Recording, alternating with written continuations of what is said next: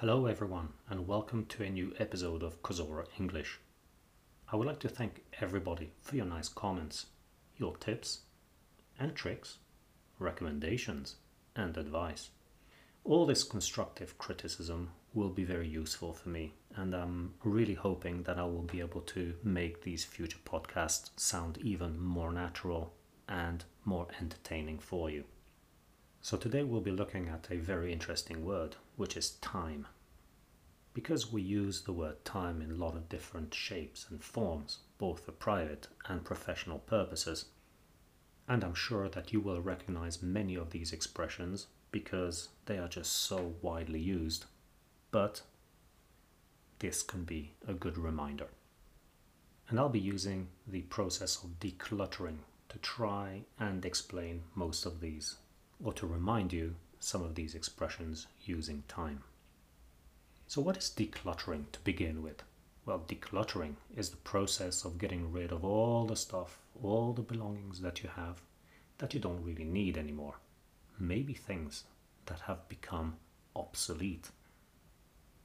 Now, of course, depending on your location, this process may vary. However, here in Hungary, where I'm actually living, the process is quite simple. What actually happens is that every year we get a notice and we are given a window of 3 days when we can actually put everything onto the street.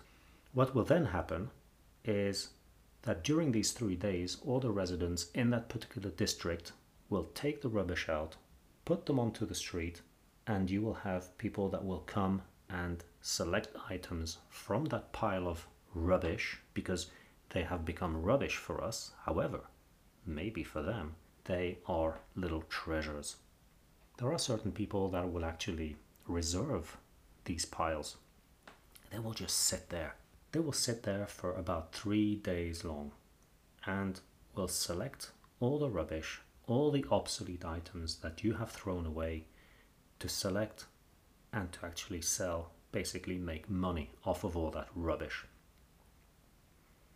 How can they make money from all that? Well, what actually happens is that they will be selecting metal and take them to a recycling center where they will get money for them. They will also put books aside. They will sell the books to the antique stores or maybe at flea markets. So we just don't know. They will also collect furniture. Basically, what is rubbish for us might be something very useful for them. Maybe they will recondition a furniture and sell them on. What if they were to just destroy the furniture and burn them? Whatever burns creates heat, creates energy. So after the second or third day, the rubbish trucks will come and just take everything away. Now, in the meantime, what actually happens is that these people who stick around these piles, they actually take ownership over all those belongings. Yes, indeed, and they really take all this very seriously. I can tell you an example that I once took a box out from home. I thought that was ready to be thrown out for the decluttering process, but I was wrong. And I was told that I should just go out and retrieve this box. Unfortunately, I was reminded by the people standing in front of the pile that the box had, in the meantime, changed ownership. Well, how embarrassing. I actually needed to negotiate to buy my own box back from them. Rules are rules, so fortunately they didn't even open the box, they hadn't taken anything out of the box, but this little mistake actually cost me a little bit of money. Fortunately, not a lot, but still cost me something. So you need to be aware of the rules. Okay, so here we go. So the first idiom or expression using the word time will be time management. So what is time management? I'm sure that you must have heard this from somebody, whether it's from a teacher or from a boss. Basically, it means that there is a process of being more efficient, productive, making the best use of your time. Because let's face it, we only have 24 hours in a day, right? We can't stretch it. So let's be productive. The more productive we are, the more time we can spare. Because sparing time also means saving time. So we will spare some time for the fun, for the hobbies, for things that we want to do. First things first, we have to do the things that we have to do, and then, ideally, what we would like to do.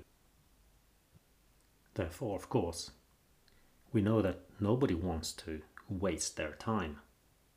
Remember the decluttering situation, people standing in front of the piles. It looks like they are wasting their time just standing around or sitting around doing nothing at all. Well, as a matter of fact, they're not. They are making use of their time because they are working. Doesn't look like it, but they are. Nobody likes to waste their time. I don't. However, what happens if you have too much time at your hands? Think about when you're flying on a long-haul flight. 5, 6, 7, 8 hours, maybe more. What do you do? How do you kill time?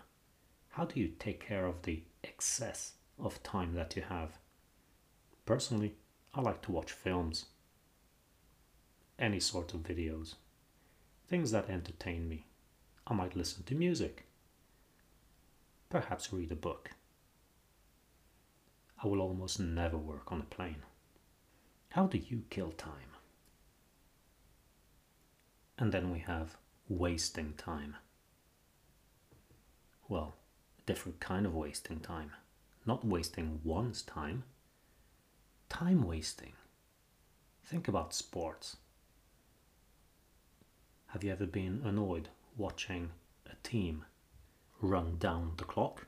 Well, that usually means when a team is winning and they will do anything to make the time go by faster. So they will actually waste time. I regularly play five-a-side football. And to be honest, we're quite successful. However, there's a team that we play against where the players are well known for wasting time. Once they go ahead in the game, they have magical shoelaces. You know what? These shoelaces happen to untie themselves quite frequently when they're leading. So they will take their time and tie their shoelaces.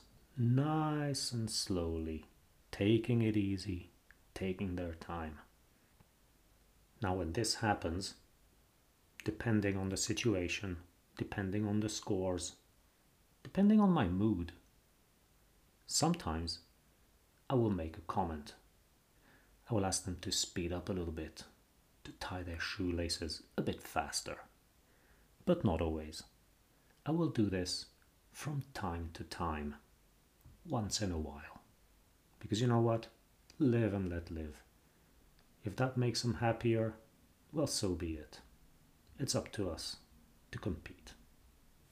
And then, of course, there are a lot of ways of doing things. You can hurry things, but you can also put a lot of time into doing things. For example, me, with these podcasts, I'm trying to put a lot of time into it. Editing, making sure that the sound is good, making sure that the content is good. I could just hurry things up, blabber something, but then that would just not be good. I really believe putting a lot of time into something will end up with better results. What do you think? Do you like to hurry things up or put a lot of time into things? You could also hurry things up, but you could also take your time to do things nice and easy. Which one are you? And this brings us towards the end of this particular episode of Kozora English.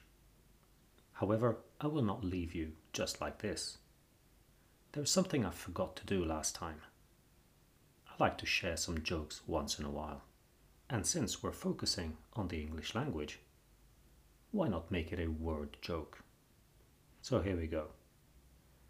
What has wheels and flies. What do you think? You give up? Well, it's a rubbish truck, obviously. Well, it's got wheels, but it doesn't fly, but it has flies flying behind it. I know it's a bit of a poor one. I'm sorry. Alright, let's focus towards the next episode. We will be looking at human resources and recruitment in particular. It's a subject that has always been very close to my heart. I will introduce some vocabulary regarding this particular section of human resources. We won't go too technical, however, at a later stage we might do so. But in the meantime, I would like to thank you for your attention and feel free to send me your comments and recommendations. You know the address, media@kozora.uk. I've added a link to this email in the description of this episode, so I'm looking forward to the next one. Thank you very much. Take care. Bye bye.